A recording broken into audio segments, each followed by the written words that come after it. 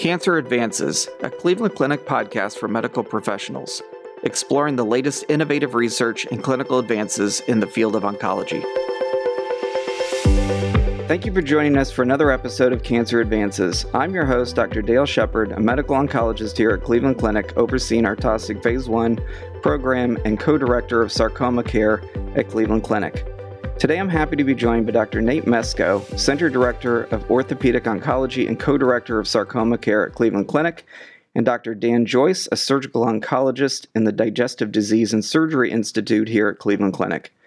They are here today to talk to us about a team approach to treat retroperitoneal sarcoma. Welcome, Nate. Welcome, Dan. Thank you. Thank you very much. Maybe to start off, tell us a little bit about your roles here at Cleveland Clinic. So, Nate, you want to start?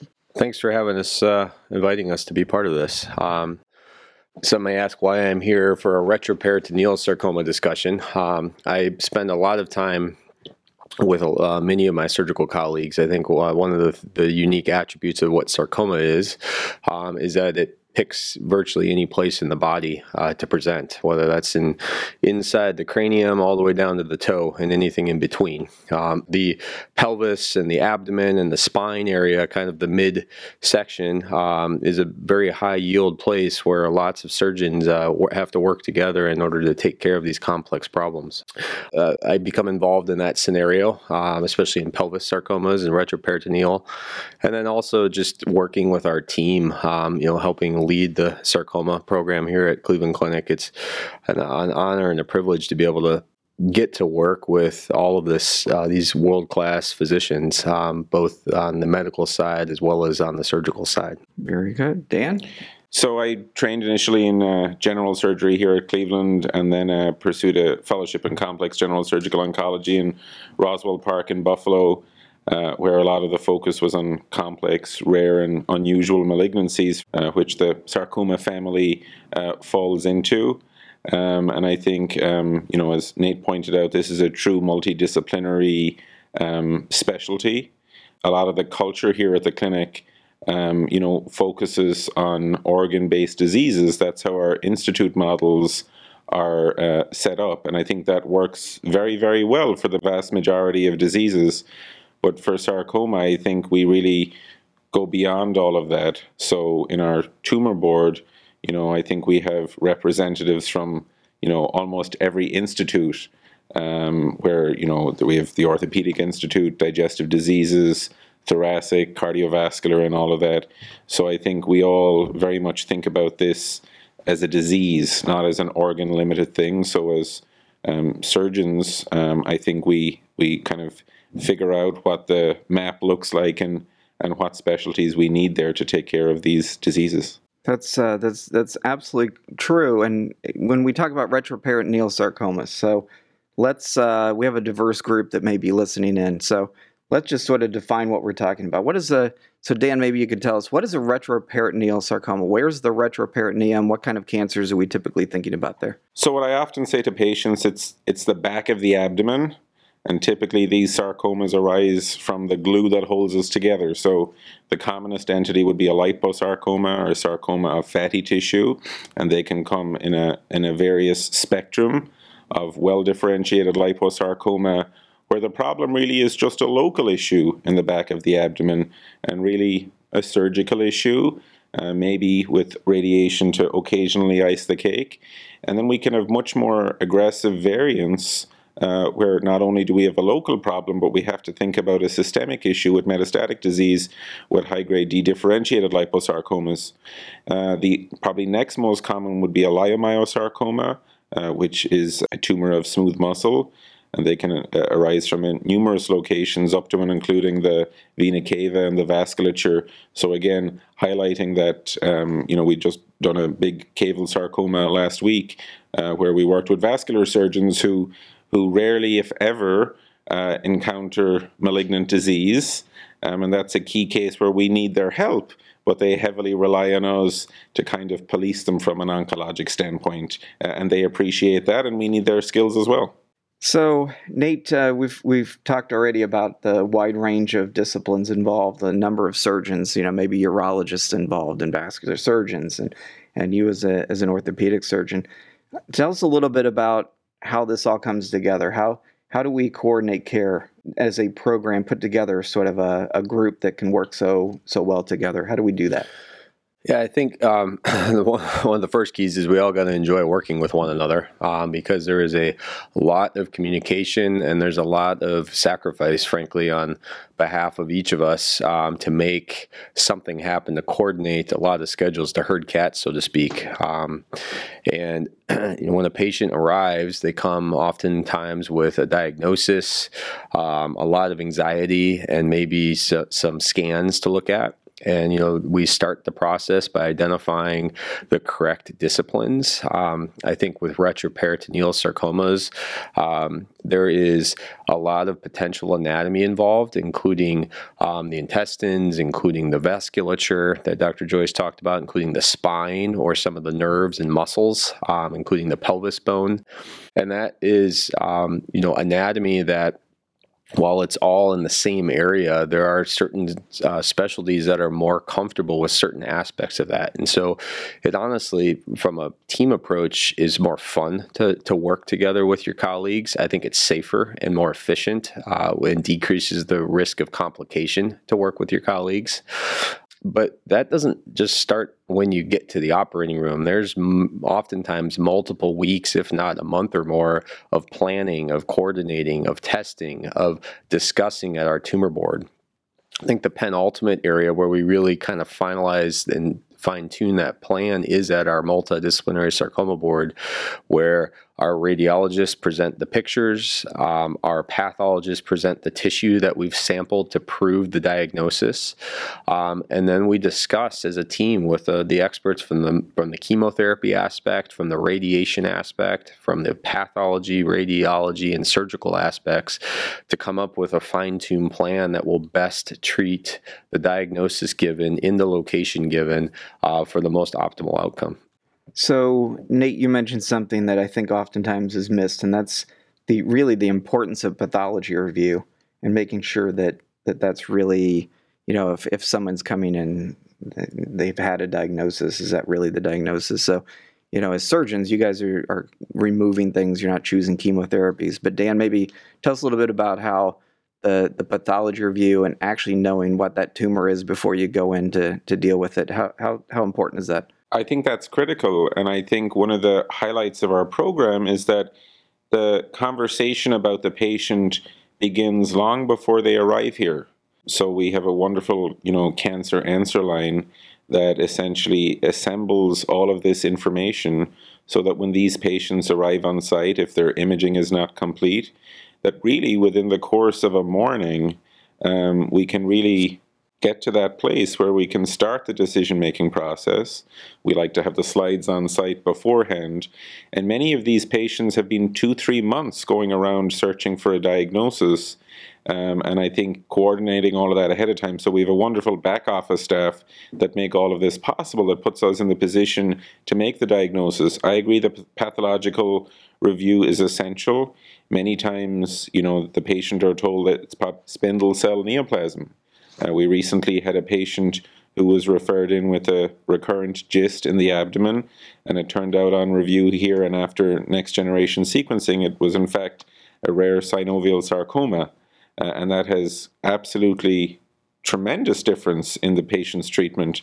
The patient had been on inappropriate imatinib or Gleevec for a long period of time, when in fact a radical different approach was required. So it can be night and day, and certainly kind of a major impact on survival as well.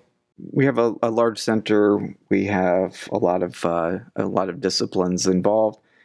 Who's an ideal patient? So Nate, who would be an ideal patient that we should see compared to someone that has a small mass in their abdomen? Should we see anyone with a retroperitoneal sarcoma? Could some of those be handled more in the community?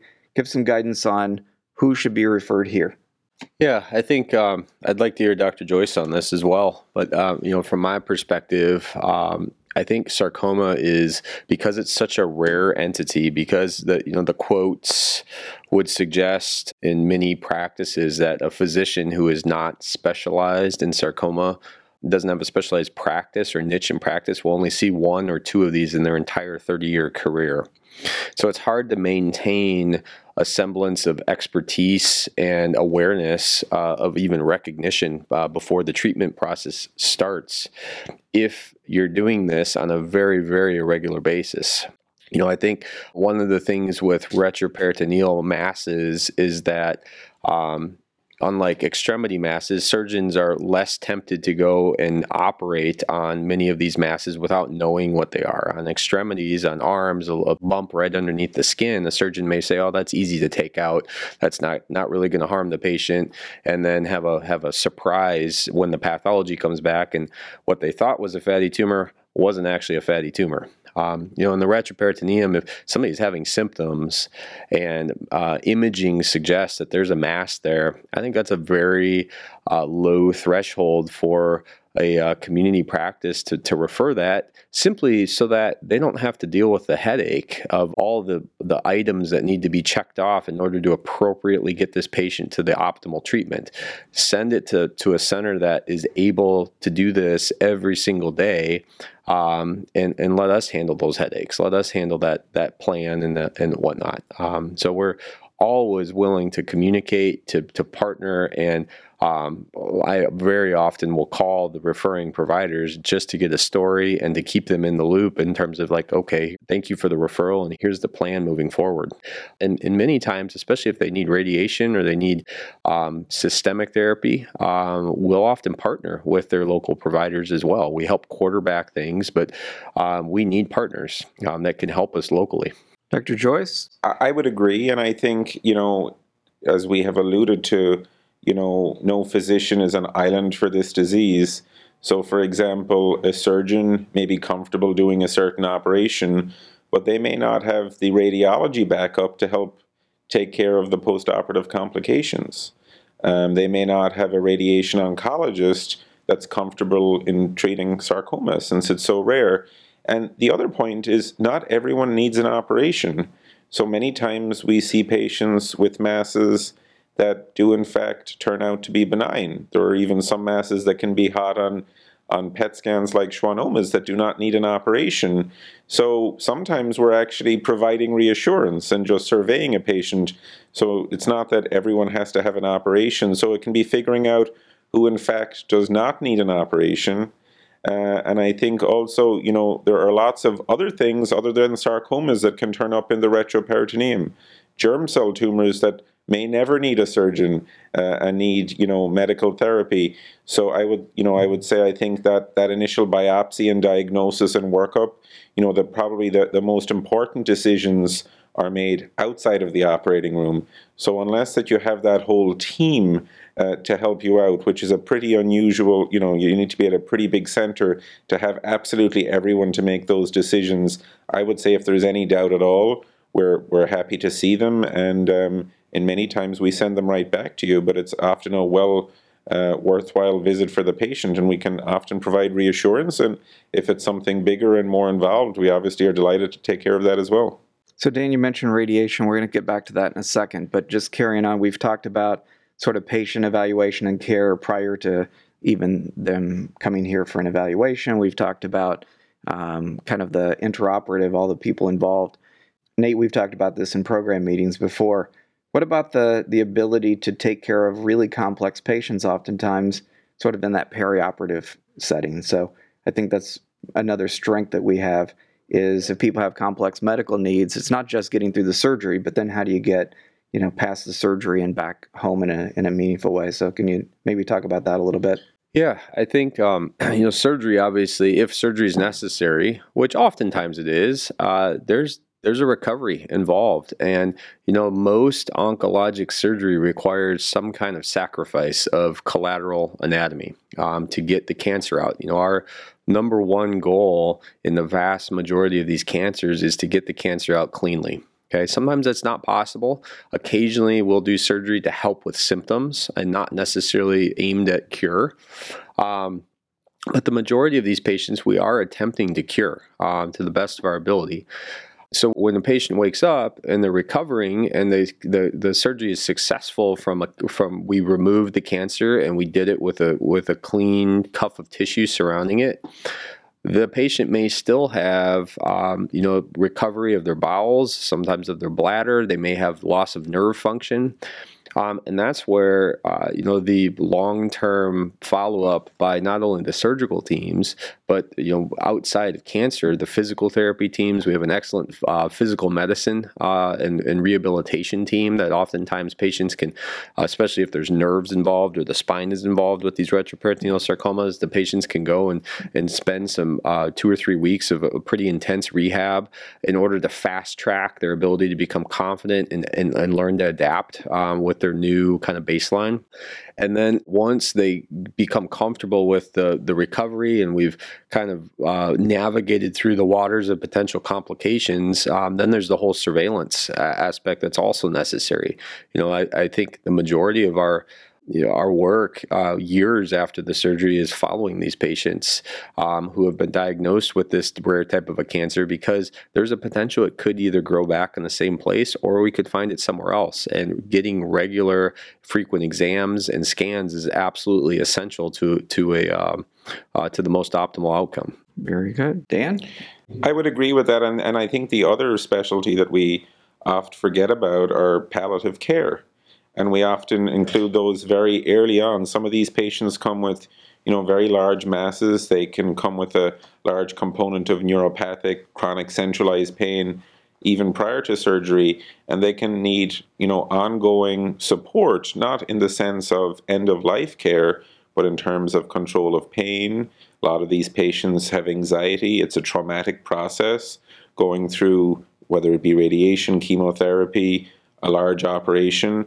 And I think that group as well provide tremendous support to these patients, where Nate and I often are, we're like plumbers or carpenters. We take things out, put them back together, and we're very compassionate people, but we're constantly thinking about margins and getting things out, and that's appropriate. But the palliative care folks, they leave that to us. They leave the medical oncology to you and so on and so forth. And they focus on these patients as whole people. And, sometimes it may be just something like insomnia that, to me, I'm like, oh, well, you've healed perfectly fine from surgery, but that could be the single biggest issue to the patient. So I think all of that big family of support really helps these patients resume, as much as normal life as possible. Tell me a little bit about radiation therapy and how that's sort of the issues related to radiation and retroperitoneal sarcomas. So how much time do you have? So, for radiation is an adjunct to good surgery. I think the ultimate goal is a margin negative resection for a sarcoma, regardless of the location in the body. But by virtue of the location of the retroperitoneum, there are a lot of structures that we can't cut out or shouldn't cut out. So historically, we've used a lot of radiation to treat the margin, almost always in the preoperative setting, as the tumor itself kind of acts as a spacer to keep the bowel away, which is quite sensitive to radiation. And there was a recent randomized controlled trial, the STRASS trial, that really was a negative trial with respect to preoperative radiation for the treatment of sarcoma. Unfortunately, like a lot of our data in sarcoma, it's quite heterogeneous. And the story hasn't been quite put to bed in terms of, I often think about the role of radiation preventing a local recurrence. Where would that recurrence be? What would the morbidity of the recurrence be? If it's sitting under the liver, tucked away, that's fine. If it's sitting on top of the femoral nerve, that's a different recurrence.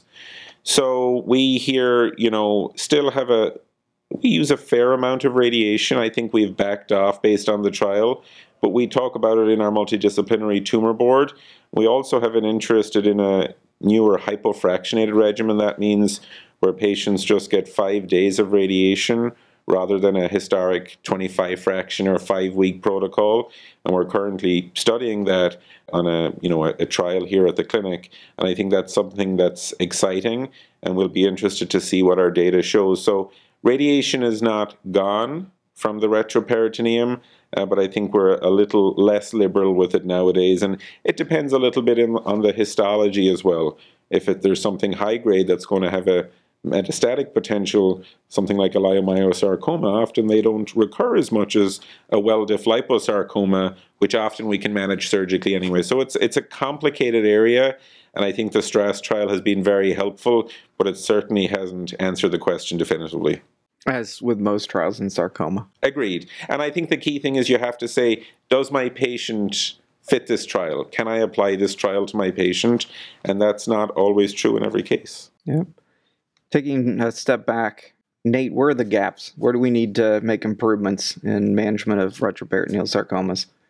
Well, I think even just beyond retroperitoneal, I think sarcoma in general, I think collaboration is one of the biggest gaps that we see, especially in the surgical world. A lot of institutions, a lot of really well-known institutions that are really good at what they do are doing it on an island in a lot of respects. And, the fact that it is such a rare disease, it could take literally decades to get appropriately powered numbers from a single institution to actually answer a question with the utmost confidence when it comes to appropriately done research.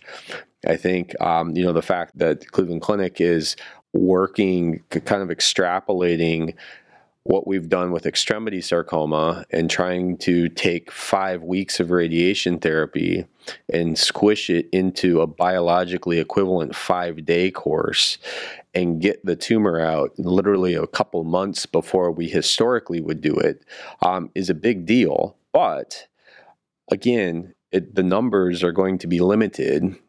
And the goal of something like this is to give kind of a taste to the sarcoma world, to say, hey, here's a pilot, here's something that we've tried. It certainly is not inferior, dare I say maybe even better in some respects. Why don't we actually partner with each other? We have all these big meetings that we like this international and national meetings that we talk about sarcoma and say, okay, let's take the beginning results of this and let's actually create a partnership of all these large institutions around the world, which the STRASS trial is a good example of that, in Europe, and continue to take that to the next level. I think, surgical techniques, one of the other things that I would love to be able to use is to figure out a way that we can see intraoperative margins live. That sometimes can be very difficult with some of these infiltrative tumors where you can see and feel the actual mass, but there may be microscopic tentacles, in some way to either have, some kind of a dye injected or virtual augmented reality or some kind of a technology that can give the surgeon the absolute utmost confidence that I have gotten all of this, not just what I can see and feel with my eyes, but the microscopic areas can really, I think, enhance what you're able to tell a patient in terms of what needs to be sacrificed to get this out and hopefully decrease the risk of having to deal with recurrences down the road. Those are two items that come to mind. Dan, any gaps for you? I would agree. I mean, I think, it's all about trying to do a safe operation in difficult circumstances. And I think our outcomes have improved dramatically over recent, decades due to advances in imaging. So I agree with Nate that, taking imaging to the next step with potentially virtual reality and things like that, that really, I think all of us try and plan the exact operation in our head prior to ever making incision. This is something that has to be pre-planned. And of course you have contingency plans, but I think hopefully if we can move the needle just a little bit there, we can even increase the precision even more. Very good. Well, Dan, Nate, appreciate your insights and being with us today. Thank you. Thank you very much. To make a direct online referral to our Taussig Cancer Institute, complete our online cancer patient referral form by visiting clevelandclinic.org/cancer patient referrals. You will receive confirmation once the appointment is scheduled. This concludes this episode of Cancer Advances. You will find additional podcast episodes on our website, clevelandclinic.org/Cancer Advances podcast. Subscribe to the podcast on iTunes, Google Play, Spotify, SoundCloud, or wherever you listen to podcasts. And don't forget, you can access real-time updates from Cleveland Clinic's Cancer Center experts on our Consult QD website at consultqd.clevelandclinic.org/cancer. Thank you for listening. Please join us again soon.